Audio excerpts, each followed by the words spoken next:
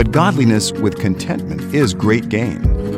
For we brought nothing into the world, and we can take nothing out of it. But if we have food and clothing, we will be content with that.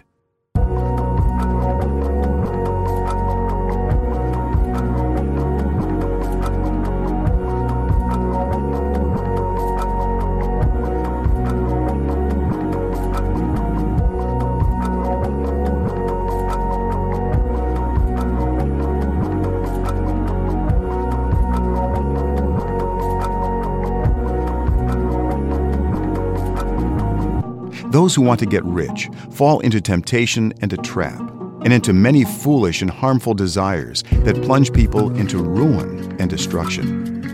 For the love of money is a root of all kinds of evil. Some people, eager for money, have wandered from the faith and pierced themselves with many griefs.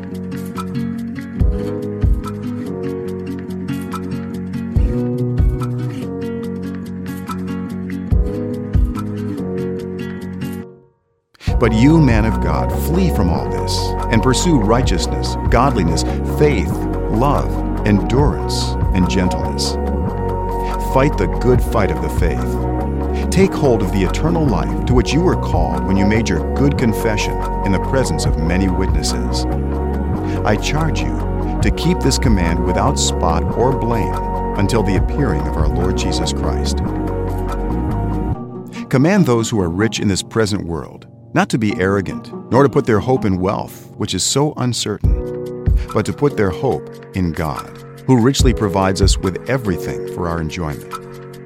Command them to do good, to be rich in good deeds, and to be generous and willing to share. In this way, they will lay up treasure for themselves as a firm foundation for the coming age, so that they may take hold of the life that is truly life.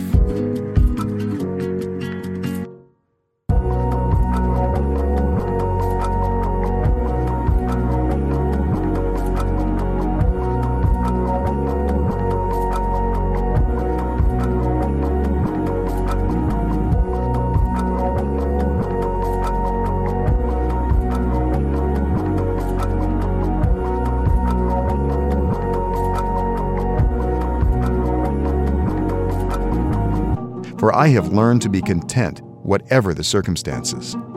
I know what it is to be in need, and I know what it is to have plenty. I have learned the secret of being content in any and every situation, whether well-fed or hungry, whether living in plenty or in want. I can do all this through Him who gives me strength.